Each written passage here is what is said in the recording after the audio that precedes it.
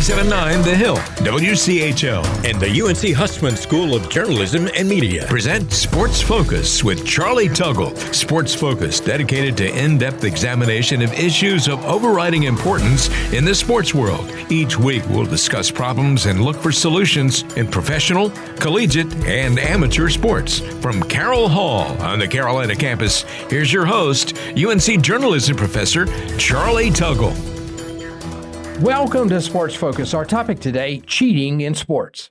Our guest, Travis Tygart, head of the U.S. Anti-Doping Agency and a Carolina alum. So, Travis, I want to talk about cheating in general, but let's go specifically to your wheelhouse first, and that's doping. The Russians at the Olympics in recent years, the East German swimmers back in the day, it's not like it's a new thing. People doping to perform better at the Olympics. What's happening with the Russian team in Tokyo, and how does that compare to the situation in Rio, which many people thought was, they didn't really get banned at all. They competed, just not under the Russian flag. Yeah, well, Charlie, first, thanks for having me. It's always great to talk to you, and I appreciate the opportunity. Listen, I think what's the difference between sort of East Germany and some of those episodes you indicated was now there is a focus within sport that frankly came from athletes who got together and said, you know what, enough is enough. We don't want cheaters in our sport, and we want sport and independent organizations such as ours to put a stake in the ground and say, you know what, sport is not about cheating. In fact, the very essence of sport is it's a game between competitors. Yes, someone wants to win, and we want to compete hard to win, but it's formed basically by the rules themselves. So to go contrary to the rules in order to achieve is the antithesis of what sport is all about. With respect to the Russians, listen, I think it's a huge milestone that a state-sponsored doping scheme in this day and age by a rogue dictatorship country, right, like Russia, has been exposed. And while we have been somewhat disappointed in the International Olympic Committee and the World Anti-Doping Agency's handling of that exposure, the fact that it was exposed by whistleblowers, by the testing system, I think is a tremendous sign to clean athletes that there are people out there and independent organizations out there that want to ensure that your right to compete in a healthy and in a safe way and on a level playing field is going to be upheld. And so we're hopeful, the Court of Arbitration for Sport will uphold the decision to not allow the Russian flag and the Russian delegation into the Tokyo 2020 Games. We'll see ultimately how that legal process plays out. We've been very, vocal in supporting the right outcome so that clean athletes know that their rights are going to be protected as best as they possibly can. So you think it'll be much like Rio, that Russian athletes will compete, they just won't be called, they sort of were called Russian. What's it going to be? Yeah, well, that's the question. What WADA has said is no Russian flag. Russia can send a delegation of neutral, quote unquote, athletes. And that's what happened in Rio. That's what happened in Pyeongchang at the 2018 Winter Olympic Games. We thought that was a farce, right? And everyone knew Russia had a full delegation and their athletes were able to compete even though the Russian anthem wasn't played, even though the Russian flag wasn't there. Everyone knew these are Olympic athletes from Russia. So our position, along with many athletes around the world, including those here in the United States and other national federations, has stood up and said, look, enough is enough. They've been given repeated chances to play by the rules, and it's finally time. Yes, they're a big, powerful country that puts a lot of money into Olympic sport, but you know what?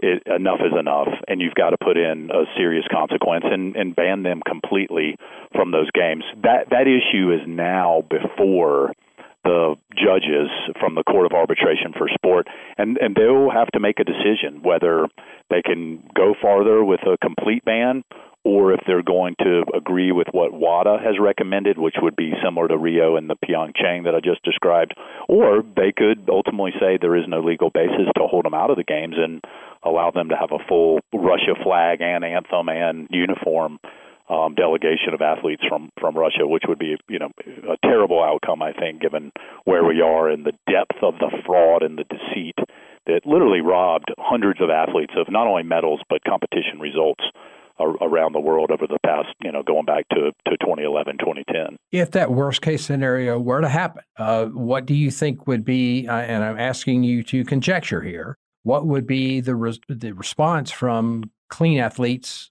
around the world? Well, listen, I think it's horrible that we've put clean athletes in a position. We saw it in the World Championships for swimming last year, when there was a Chinese athlete, Sun Yang, who had one of the top swimmers in the world, the Michael Phelps of China, if you will, who had a pending case, and he was allowed to compete. And you saw athletes who refused to get on the podium with him, who protested during those swimming World Championships. I hate the fact that athletes are possibly going to be put in that position. I think you saw a shot across the bow from Thomas Bach, the president of the IOC, a couple weeks ago, who said that if there are protests, they will be enforcing what they call Rule 50, which is a very punitive, in a lot of people's mind, rule that would punish athletes if they do protest. But listen, I hope the powers that be don't put athletes in that position. I think it is a untenable position for an athlete to have to be in, to, in the moment when the competition is supposed to be what the headlines are about, that athletes are forced to have to claim their right. But we'll ultimately see what happens. I want to put faith in the system, and I hope the Court of Arbitration ultimately does the right thing and the right outcome based on the rules and the facts. And again, no one's asking for anything other than the rules to be applied to the facts and the egregious level of fraud and deceit, and the number of victims are out there, in our opinion, under those set of facts and the rules. The only proportionate response is to not allow them to compete in the games. Sports Focus, we'll be right back.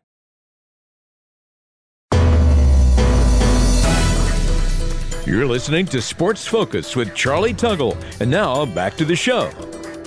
Welcome back to Sports Focus. We're talking about cheating in sports. Specifically, at the moment, we're talking about doping in sports. But Travis, you mentioned putting athletes in a very bad situation. What about not doping per se, but a biological man taking estrogen and other treatments and is in the process of becoming a woman? And I don't know how you even define that, but then competes as a woman.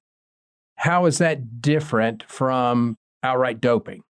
Yeah, I tell you, it's a really complex and tough issue, and it's one that sport has attempted to draw rules around. Really, and look, I think at the end of the day, the balance is you want everyone to have an opportunity to compete, regardless of how they're born or how they identify. But in the same token, you want fairness in the competition. I mean, I think, certain sports have rules that classify. We would never have in boxing, for example, have a 200, pound person fight a 130-pound person. We know that is an inherent unfairness and a dangerous situation that would arise that you wouldn't do. We do have classifications based on, men versus women.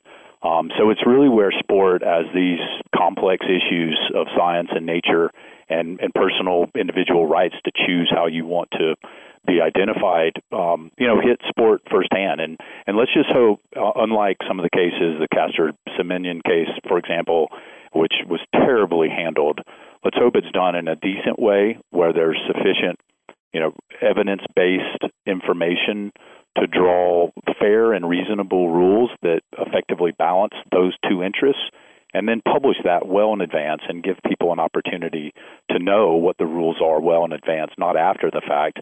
And listen, I think those rules in track and field, for example, have been legally challenged. They're continuing to be legally challenged, and we'll ultimately see where they fall out. But, certainly it's a tough, complicated issue that you hope, common sense and fairness ultimately rules the day. And it really doesn't affect anti-doping, although there are situations where we have people that transition, for example, and part of that transitioning, if you go from, an identified female to a male, you need to use testosterone, which is a prohibited substance. And there are mechanisms within our process where someone can obtain those drugs even though they would give a performance advantage and get essentially approval for the period of time that they're transitioning, for example, to ensure that they're not gaining an unfair competitive advantage, and there's a cessation of competition while that transition happens until they then can compete, for example, in that scenario in the men's division. All right, so let's move a little bit into the broader area of cheating. Can you tell our audience what the Goldman dilemma is? Yeah, listen, that study has been around and look, I wouldn't even call it a study. It was sort of a survey at the end of a race where they asked supposedly athletes. I think it's been refuted from a scientific evidentiary standpoint. Other surveys of that nature have been done. In fact, we did one very, very similar to it, 2 years ago, and the numbers are not anywhere near that amount. And surveys obviously can say what you want them to say to a certain extent. But I think what's really important, and it's why you're seeing athletes stand up more and more and be more and more vocal. Athletes know winning by cheating is not winning. While there are pressures on athletes, sometimes by coaches, as we saw in Russia, sometimes by state officials that put them in situations where they really maybe don't feel like they have a choice. At the end of the day, they know cheating is wrong, and winning by cheating is wrong. And they want the powers that be to enforce their rights. And I think we see athletes, whether it's Michael Phelps testifying in front of Congress a couple of years ago, other athletes, Kara Goucher coming forward, the 2 Russian whistleblowers coming forward, people saying, we are tired of being, second-class citizens when it comes to our rights to compete clean, and we want you to enforce our rights. And they're being very vocal about it and standing up for the rights. And I think we've got, in the Olympic movement, somewhat special. I think it's not pure entertainment. While, of course, it provides a ton of entertainment value, there's something different and more unique about it than just entertaining competition through sport. But our Olympic athletes are standing up like never before and supporting our efforts for clean sport and saying, we want our rights enforced, and we don't want to have to become frauds and use dangerous drugs in order to be successful. And we're expecting you, as the independent National Anti-Doping Agency here in the United States, to do everything you can to give us the right to compete on a level playing field. All right, let me just go back to Goldman for a second and explain to our listeners what that is. As you said, it was a series of surveys, actually, over a number of years, asking athletes if there were a pill that you could take that would guarantee Olympic gold, but it would also guarantee your death 5 years later, would you take it? Let's say one person says yes to that. That one person, if they're willing to die 5 years later, they certainly would be willing to cheat. So is it that important? Is sports glory that important that you would cheat your way to it, that you would die for it? For some few people, however many that is, it does seem to be that important. Yeah, listen, I think it's more of a sad commentary, even assuming one out of 5, right, or the lengths people would go to in order to become a sporting hero. I think it's a sad commentary on our society that we have lionized the winners of sport, but frankly, it's not unique to sport, right? I think you framed this show as cheating in sport, but sport is, frankly, in this instance, a reflection of society, and we have a win at all costs and win at any cost mentality in a lot of the professions and industries and activities that we participate in. And I think it's an erosion of, certainly moral standards, ethical views that, yes, winning is absolutely important and we all want to win. And look, it's been a devastating few weeks around my house with the Tar Heels basketball team, situation over the last few weeks. But that doesn't mean that we go and cheat in order to win. And that's where the line, used to be drawn so clearly, and people were reluctant to step over that line because they knew in their heart of hearts that cheating to win is not really winning. And people respected that, and they respected one another. But that breakdown of just common decency and respect for other people, where you're willing to trample their rights and step on their head to get ahead, unfortunately, is just so prevalent within our society today that sport, necessarily is going to reflect that, and I think that it does. And it's exactly why we have to have, not only education programs in place to convince athletes and continue to persuade them that playing the right way is the only way to truly win, but then also have enforcement mechanisms to ensure that, hey, it's not worth the risk. If you step over the line, if you attempt to cheat if you cheat to win, you're going to be caught, you're going to be exposed, and you're going to be tossed out of sport for a long period of time, and ensure that the risk of it is simply not worth any reward that might come from you making the decision to cheat to win. Sports Focus comes back right after this.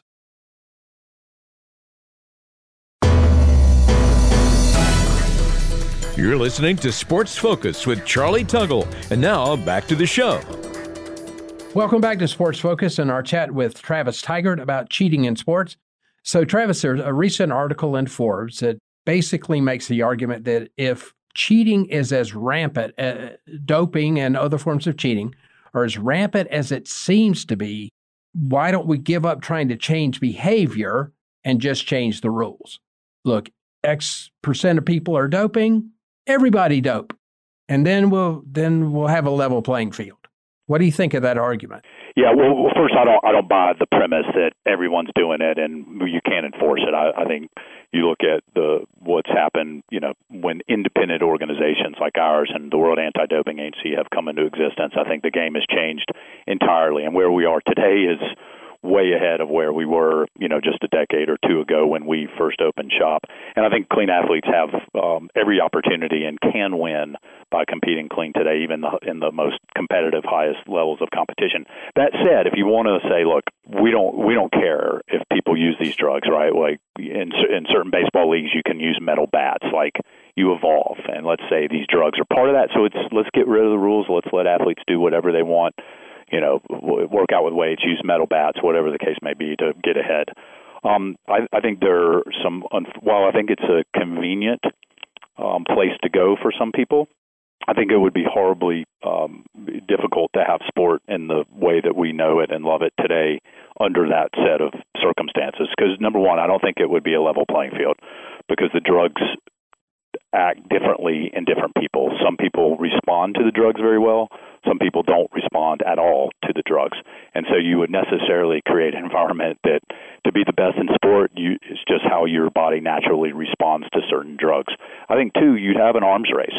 And even though it might be okay within the rules to use a certain amount of drugs, I think there would have to be some regulation of how much, or I think you'd see athletes pushing themselves to death. And literally we saw in cycling back in the late 90s where a number of young cyclists were using too much EPO and ultimately, died. And many of them were having to wake up at 2 and 3 o'clock in the morning to hop on their trainer to ensure that their blood didn't become so thick that they went into some sort of cardiac episode and also die. So I think the arms race just continues, and you're not in any better of a position. I think the third point is I think the market value of sport would change entirely. I think if people wanted to see, robots or chemically induced people ride up the mountain in the Tour de France. Genetically engineered athletes? Yeah. What's that? Genetically engineered athletes? Yeah, I don't think that's what the market value of sport holds for society. I think we love sport in part because we like sitting on the couch or in the stands and saying, gosh, man, if I would have just practiced a little bit harder or had a little bit better, three-point shot, I could have been doing that myself. If it suddenly becomes, well, if I had that chemist, I could do it. I just think it turns it into more of a circus. I think the fourth and final point, Charlie, that I would say, and as a father of 3, not so young anymore, but high school and under kids who love sport, I think the trickle-down effect would be devastating. I think if it takes drugs to make, the Charlotte Hornets basketball team or the Panthers football team, then it's absolutely going, and it will, if you open it up, you will have to use those because they're such a performance difference maker. You would have to use them to play on the Carolina team. And then if you have to use them to play on the Carolina team, you're going to have to use them to play on the local high school team. And the question then becomes, at what age are we willing to, inject potentially dangerous drugs into our kids in order that they one day might have an opportunity to play at the highest levels of their professional dream, playing a sport. And I just don't think that's a world for any one of those reasons that sport wants to go down. And that does it for this edition of Sports Focus. Thanks to our guest, Travis Tygart. Thanks also to engineer Gary Kirk, and as always, thanks to you for listening. Cheers. Thanks to Richard Southall, Mark Nagel, and Deborah Southall at the College Sport Research Institute at the University of South Carolina for their research and guidance, and for access to CSRI's international network of sources. Sports Focus is a service of UNC's Hussman School of Journalism and Media.